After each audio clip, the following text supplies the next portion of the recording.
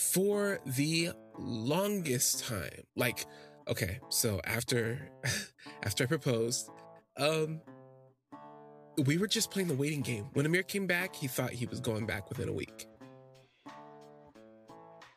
A couple weeks went by, and we were together. And I had kind of resolved myself just to enjoy it, just to have fun. And Amir the same. And there were times where it was really, really, really good, like fantastic. But I could tell that it was getting to Amir. He would wake up in the middle of the night gasping for air. He could go into panic attacks where I just have to like just be there with him. I would like, if it was in the daytime or if it was like, we were together, I would kind of hold him or just talk to him and tell him, hey, I'm here. I'd have him repeat things back to me just to kind of draw him out of wherever it was his mind was going. But it was like he would go somewhere else and he would, hyperventilate. Sometimes he would just cry uncontrollably. He would shake furiously. And it was really hard to watch. It was really, really hard to watch, all over knowing that his dad was coming and knowing that we were going to tell him. Amir was going to tell him that he wasn't going anywhere, that he was staying with me. And like I said, I was okay. There were, and I probably shouldn't have led with that because I make it sound like it was this big dramatic thing and it was all terrible. And it was not. Like, we were having a lot of fun. We were having a lot of fun. And Sam and Sam and James would have us over. We had dinner a lot. They were getting to know him really well. Things were going so well. But I notice, like, when Amir's around other people, he's fine. But if it was just us or just him by himself, he could go into some places that were not cool. And so I'd wait. And sometimes I'd try to talk him through it. Try to get him to, but how do you do that how do you reason with your brain when it's your brain the one that's creating the fantasies, when it's your brain the one that's betraying you, when it's your brain that is responsible for your fear? But he would calm down. And usually I'd hold him. A lot of times when he was going through it, like, he didn't want me to like touch him. But he would calm down and we'd get through it. Okay, so work. Oh my God. Oh my goodness. I thought I didn't really know what to expect. I thought I thought it would just be, oh, I'm managing the managers of the other clubs in my district, which is true. I just didn't really know what that meant. And I went through the corporate training in like a day, which isn't really, it's like, a bunch of modules and you sit down and you go through the computer, how to handle this, how to handle that. And then there's an extensive, like, months and months long training about sexual harassment and all this other kind of stuff that goes with the job and like compliance for all of the employees and making sure everybody, but it's nothing that's so outside of what I was doing as a GM. It's just that it's at a much grander scale. The other thing, I was talking to Michael from my old club. He really wants to become a GM. And I was like, And I had to think about it. And when I had to think about it, he got like pissed. I was like, he started talking crazy to me. And I was like, bro, we're friends. But I know you. Like, I know you. And because I know you, and just because, you and me made up and you and me are cool and on good terms, I know how you are around other people. You have to improve a lot. I could not just hire you and put you in a position of leadership and you're talking to people the way that you talk to people at the club. Like, that's not good. Anyway, not to get into it. But he understood and he was like, dang, you're hella cold. The job's changed you. And I was like, when have I not told you this stuff? When have we not had these discussions? Even when you were sales and I was front desk. Like, I've been the same person. And you know this. And anyway, we had like a little tiny argument. A tiny argument. But he knew I was right. I mean, listen, if I could give you like, okay, let me see if I can think of an example. I'll give you an example of when I was at the club. So I don't know if I've talked about this yet. I was working, when I was working at front desk and Michael was in sales and did not get along at all. We didn't get along at all. He came up to me one day. So this is how it works. When you get a call and you're at the desk, there's two types of calls that you're going to get, generally speaking. You'll get calls from a member and you get calls from a non-member. And you have to ask. And we used to get shopped on this. Like, people from corporate would call us to make sure that we were doing it right. And if we weren't doing it right, we would get in trouble. Or we got a call at the desk and it was like, how much is it to bring 2 kids in for the day? Even though you know the answer off the top of your head, you have to ask. Yeah, sure. Are you a member? No. Perfect. Let me get you over to the right person. They can go over prices or whatever. You know what I mean? And then you have to get like their name, their information. I know that it's like, it's a pain. And I know that it's not exactly the most comfortable and easiest thing to do, especially when you know the answer. Anyway, there's reasons why you transfer non-member calls to a membership person. And I did that. You know, just doing my job like normal. And Michael comes up to me. This is when we were not on good terms, remember? He comes up to me and he's like, so how much is it to add this? Or no, how much is it for 2 kids this age to come in for the day? And I was like, $26. He's like, and he started to cuss. He was like, yeah, so don't transfer me any more BS calls, like up in my face, like went off on me. But the thing is like that type of behavior isn't abnormal for him. Even though he stopped doing that to me, he still does similar things to other people. So when I told him, I was like, bro, no. He did not like that. But he understood. He understood. And I said, listen, if you can show me X, Y, and Z, like, we'll talk about it. But until that time, like, I got to see improvement, because shouldn't say it like that. What I just said was like, this behavior, and I was very, I itemized it out. This, and this has to change clear across the board. Now, he's not nearly as bad as he used to be. Like when he was the way he was with me, he's not as extreme as that anymore, but he still has that in him. And I'm like, you cannot lead a team, even with the leadership position you have now. Like, you cannot lead a team doing that type of thing. It's a liability. He got it. And it's funny how it seems like all this stuff is like stacked on top of itself. Junior just had his kid. And he's been a freak out mess, which is really sweet to see. Not because he's a mess, but just because when I think about Junior and like when I first met him and like who he is now, completely not even like the same. I mean, he's the same person, but completely just fully like evolved. Like, he stepped into like his next thing. Like, his butterfly wings are out, and it's just like, I sometimes look at him and I'm just like, I don't even recognize you. And it's just really nice to see. Oddly enough, Junior knew about his pregnancy back long before I knew about mine, and my son was conceived first. So Thomas has 3 months over Junior's kid. It's 3 months older, excuse me. And I don't get like a bunch of time to spend with Junior or anything like that. But when we do hang out, it's just weird how our conversations have shifted completely around the kids.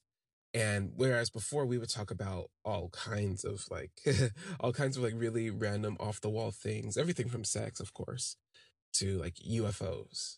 like Junior talks to me a lot about like, and I already knew this going into it, like about his fear about, being a dad. And it's interesting to see how Junior has fully come around, and his strained relationship with Miguel is healing now that he's starting to understand the pressure of being responsible for somebody else's life. It's weird. I feel like Amir used to call kids do-overs. I do. I feel like kids in a way are your, how do I say this? Not a do-over, but it almost allows you to see yourself from the outside or something. I don't know. Anyway, I don't want to get too much into it. Okay. So, first real day with the training wheels off the job, and I'm not being, followed around and trained in my new role. I get a call that our club out on the marina, a fight has happened. A fight between what they described to me is a member and an employee. And the employee is a personal trainer, female, and the person that she got into an altercation with is also a female. A member is what they're describing. And I drive out there after HR calls me first. And HR is like, hey, we'll send you the paperwork. Just interview everybody who was involved in the situation and report back to us, and we'll get the process started. So I was like, okay, cool, I can do that. And as I was reading like how the initial report came across from the general manager, I was like, something's missing. Like something about this doesn't make sense. Like this person that's fighting, you didn't put the member who got into the fight, like you didn't attach her membership number to her file or to your report. That's interesting. Maybe you just I thought, maybe you didn't know who the member was. Maybe they weren't a regular. Maybe it was like a one-off thing, which rarely ever, well, let me not say that. I was going to say rarely ever. It's rare for that to happen. Usually like when people fight at the gym, they've been around each other enough to know, well, I can't even say that.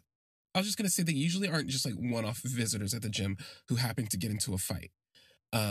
Anyway, so I'm driving out there. It's a beautiful club, by the way. Like, honestly, in my opinion, it's like the next nicest club in the area, second to the club that I just came from. Anyway, I get there and I'm talking to the general manager, and I just get a vibe that something's off. The general manager's name is Greg. Oh, and before I continue, I should say this. When I first started doing this job, the district manager stuff, I spent every single day, kind of like when I started at my club I just got promoted from. I spent every day in a different club. I would do training every day at a different club. I would spend half my day doing training in the office, and the other half I would spend solely doing housekeeping. The only difference is this time is everybody knew that I was the new district manager, and I did that on purpose because I wanted to win the favor of the people that work there in the club. And also too, I did it because I wanted to set a expectation and a precedent that everybody is responsible for the four walls of the club. It's not just, if somebody takes a shit on the floor, it's not just housekeeping that has to clean it up. You know what I mean?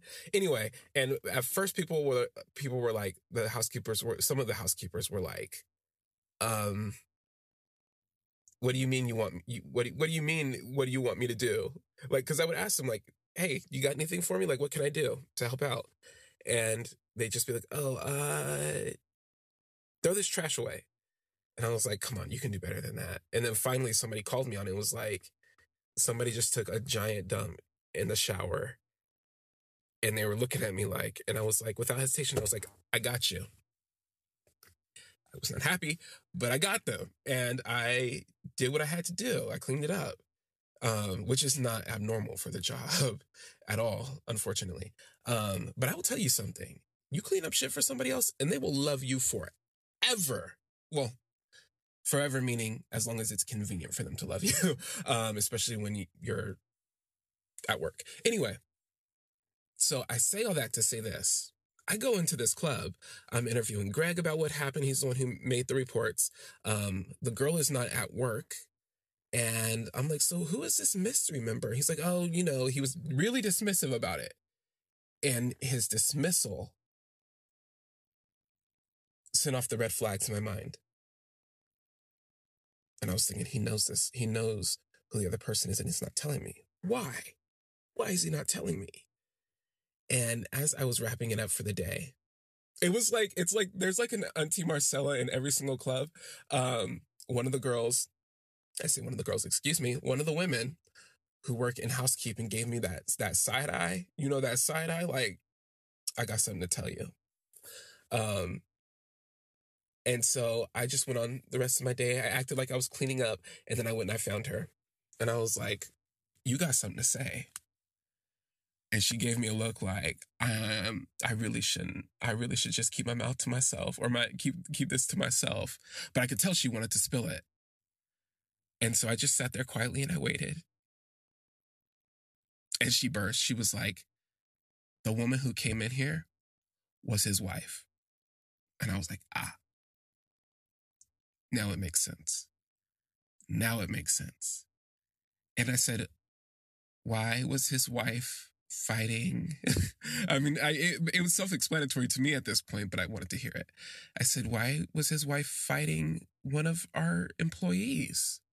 The employee, by the way, the trainer, beautiful girl, very fit, tight, everything, long blonde hair. And she looked at me like, come on. Like, were you born yesterday? And I was like, were they having an affair? And she just turned and went back to her work. I said, okay, that's all I needed to know. The thing being this, I mean, if it was a member, we probably would have investigated anyway. But if she had, she had a membership. But the thing is like, once you become, one of the perks of being like a GM is you can add your spouse onto your work account and your spouse can work out free. So her number would have been attached to his file and we would have all known like his wife was in here fighting. So HR comes in the next day and they are interviewing people and getting like, testimony and viewing cameras of what happened. Conveniently enough, it happened in kind of a blind spot. So you could kind of see like where the altercation started, but it quickly moved out of the side of the cameras. And the whole time I can see Greg just on pins and needles, like very uncomfortable. And eventually I was like, I got to put this guy out of his misery because, and I told HR, I was like, hey, his staff informed me that the person that was fighting was his wife. And who started the altercation was his wife. And so HR comes in and they're doing their investigation. It looks the type of way, like everybody knows when HR's there. And if HR's in the manager's office and the manager is hype, like it affects the whole, like everybody talks. And so I tell HR, let me just finish questioning like Greg real quick. Before you guys come in and like really start to set things off, even though they've been cycling in and out and people are talking about it, like nobody really knows all of what's going on. And eventually I talked to Greg and I said, hey, just tell me what happened from the beginning. And Greg's telling me all this stuff and he's sobbing and I'm like, just listening. But he said something that really kind of hit me. And he said, she made me feel like a man. And I was like, damn, I felt that shit. I don't know why. All of it's funny because like for so many other situations, I was kind of Christine. Not that I was openly trying to like seduce anybody or anything like that, but I've had a lot of guys tell me exactly what Greg is telling me. And it feels kind of like a double standard. Feels kind of like a double standard for me to act like I wasn't Christine.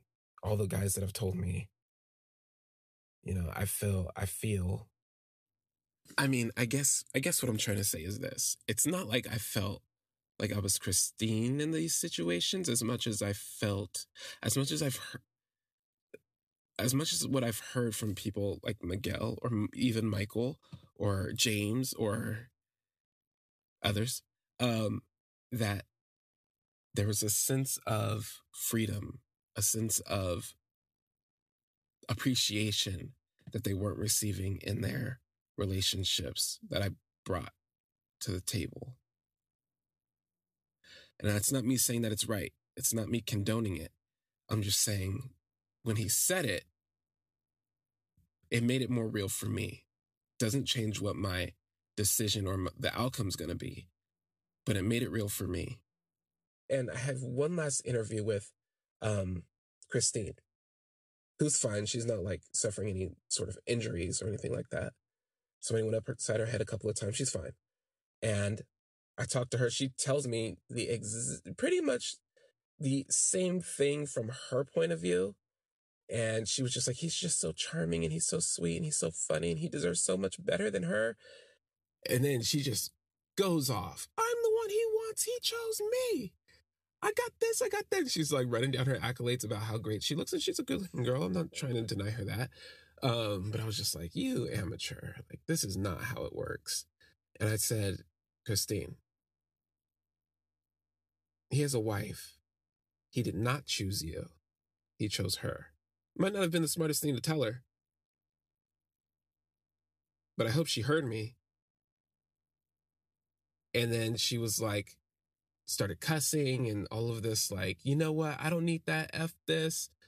And then she pulls out her phone and she's like, I'm going to send out his tiny dick pics to everybody. And she like turns her phone and shows me like him. And I was just like, I don't want to see that, even though I wanted to look. I was like, oh, show me. And she did. And it was, I mean, she said tiny. It was not tiny. It was like average. But anyway, that's beside the point. And she hits the share button. She's trying to share to Twitter. I said, Christine, you're upset right now. And I understand why you're upset. If you hit that send button, you were going to jail. Is it worth it? And she just kind of sat there. And she put her phone down and crossed her arms. I said, do yourself a favor right now. Delete those pictures off your phone so you don't do something stupid later. And she did. So, cards are all laid out on the table. We know what happened. We know who did what to whom. We know why, homegirl got attacked in the club. You would think the natural course of action would be to terminate Greg, right? That's what I thought. No. I submit my paperwork. I submit all my findings, everything. And HR sends me back a suspension letter. Not to me. HR sends back a suspension letter to deliver to him, suspended from this date, return start date, this date. And I was like, return start date? And he's being paid during his suspension? That's not punishment. That's a vacation. And I was like, I started to make noise about it. I was like, this is not how this is supposed to go down. And the response that I got from HR was unsettling to me. And so I was just like beside myself. And I ran to James. Naturally, I ran to James and I was like, James, can you believe this? And I ran the whole situation to him. And he was like, Greg's best friends with our head of people ops. And I was like, oh my God, you got to be shitting me. And he's like, yeah. And I was like, so what do I do? And James just shrugged. He was like, you could do what they asked you to do. Otherwise, what are you going to do? You're going to go to the CEO? And I thought about it. And I just thought, if I go to the CEO, I'm going to be a target. If I try to take this above people ops, I'm going to be the target. Everybody's going to look at me like a liability. I know how this game goes. And so I just was like, wow. And I went to Christine I actually happened to have an opening for a trainer at the old club that I was GMing over, the club that I'm still based out of. And I told Christine, like, hey, the spot's open if you want it. You'll have a full client. You'll be walking into a full clientele list. It'll essentially be a decent pay raise for you if you want to come over here. I just don't want to leave you in a situation.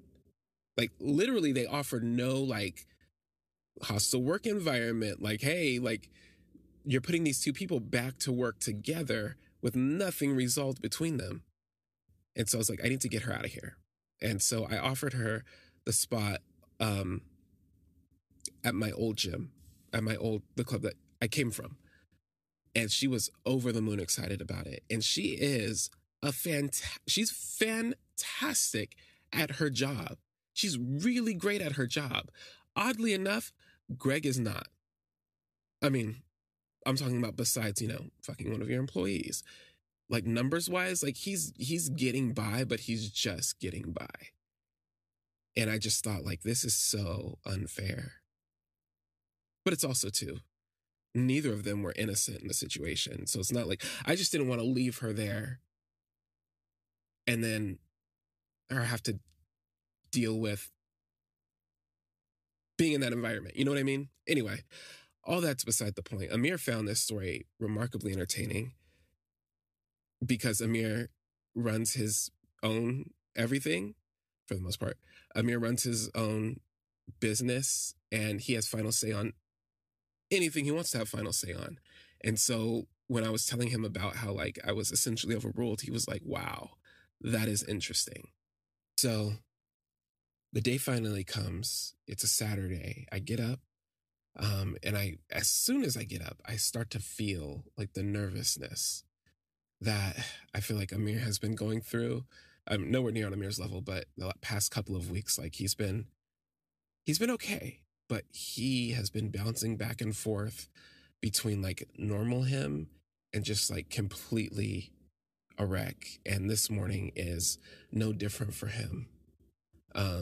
He's stressed. He's not keeping anything down. He's crying and he's shaking. And I'm just like, what are we getting ourselves into? Amir's fear has started to rub off on me, and I'm terrified. But I'm terrified like I would be terrified, I feel like, just meeting the parents. You know what I mean? But Amir is beside himself, a wreck. And I draw him a bath and I put him in and I just talk to him and I'm like, hey, I'm with you. I'm with you. You're with me. And we're going to be okay. And he just nods his head. Longest day ever. After the bath and after a lot of talking to and tea and lavender and everything I know to try to, like, cool him out without, things that are more serious. Amir's kind of chill, kind of. He's not talking. He just looks very still and serious. Like, Amir, by the way, is considerably older than me, but he doesn't look it. But when he's, like, in this mode, like, he 100% looks it. And finally, I just give him a kiss on the cheek and I'm like, babe, I got you. We're going to be fine. And he just gives me a tiny, tiny half smile. And that's enough for now. Finally, evening comes around. 3 black SUVs pull into the gate. And I can almost feel Amir's body temperature, like, raising. And I'm starting to get, like, super nervous to where I'm like, don't lose it. Don't lose it. Because if I lose it, Amir will probably just run. He'll probably just run and keep running till, he stops. But I take his hand. And in a way, I'm kind of excited. Because all this time we've just been waiting. And now it's time for action. And I'm ready. So instead of a name, we're just going to call Amir's dad Sir. That's pretty much all I call him anyway. Sir comes in. It's a grandiose entrance. Not, super grandiose, but I mean, like, anytime somebody comes in and they're escorted by their own security people, 2 guys, 2 big guys, It was grandiose to me. I was like, ugh, oh boy. And I reach out and shake his hand. He doesn't say shit. He doesn't look at me hardly. He looks at me almost like, what are you doing with your hand? And I'm like, it's nice to meet you. Doesn't say anything to Amir. Walks in. Amir kind of like bows. And he just walks in, looks around Amir's place. And it's just awkward and mean. And I'm just like, have respect. I feel the same way. I feel the same way that I did when we met those guys from Santa Cruz. I'm just like, I don't like first of all, I don't like disrespect, period. But especially when it comes to like Amir, I don't know why I'm so protective. Like I hate it.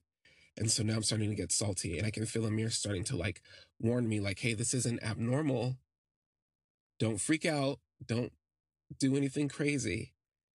It was tough though.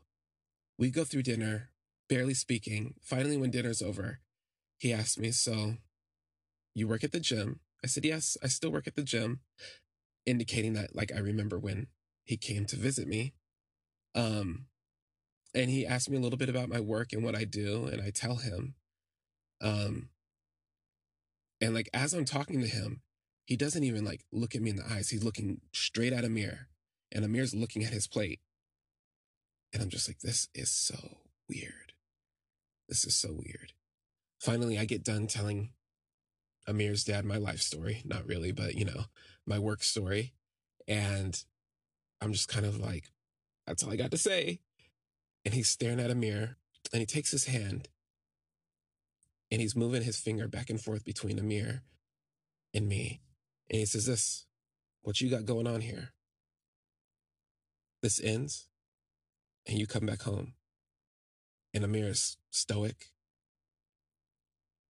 I don't have anything to say. And then Amir takes his hand with the ring on it and he holds it up for his dad. And in what seems like the hardest thing he's probably ever done, he says, no. And I see Amir's father look at the ring, and the reaction is instant. Like you would have thought somebody started shooting. This man went all the way the fuck off. And the thing is like, he was speaking in his language.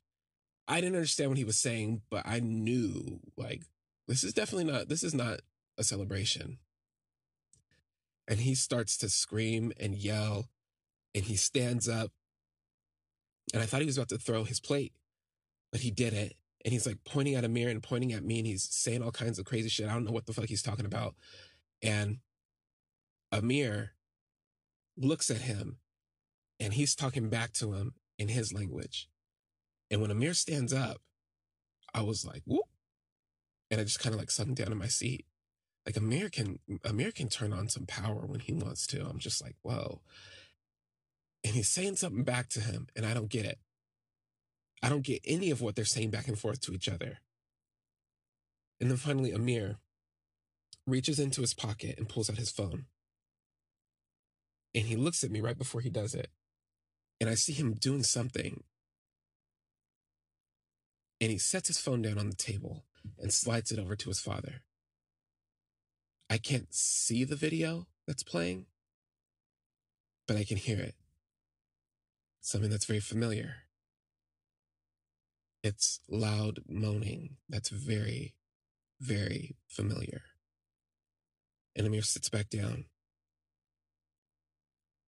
And Amir's father is staring at this phone. You would have thought steam would come out of his ears. But he's not saying anything. He's just watching this video. And I'm like, oh my God. And I like bury my hands in my face. I bury my face in my hands. I'm like, oh my God. Oh my God. All these lovemaking sessions me and Amir had, these crazy fuck sessions where Amir's having me fuck him crazy and recording it. Yeah. And Amir says, you will understand me You are now solely responsible for my peace of mind. I will not go back. I will not leave if anything happens. If I see your people following me, if I feel uncomfortable in any sort of way, everyone that you know will get this video. Hello. Hi. I hope you enjoyed that episode. Yeah, basics. Let's get to the basics. Again, thank you for the 5-star ratings. Thank you so much for those. If you're listening on Apple, what is it? Apple iTunes, Apple Podcasts, would you consider leaving a review? It goes a long way in helping expand the family. And if you're on like Spotify, the 5-star ratings do a whole lot. What else? Let's keep the conversation going. If you have any questions or anything for me, or you want to tell me how you felt about the episode but don't want to leave it in the little thing below, reach out to me. Hit up my get in my DMs. I check all of them. It's at Call Me Mr. Brooks on Twitter. If you don't have Twitter, you can always email me too, mr.brooksconfesses@gmail.com. Thank you so much for listening.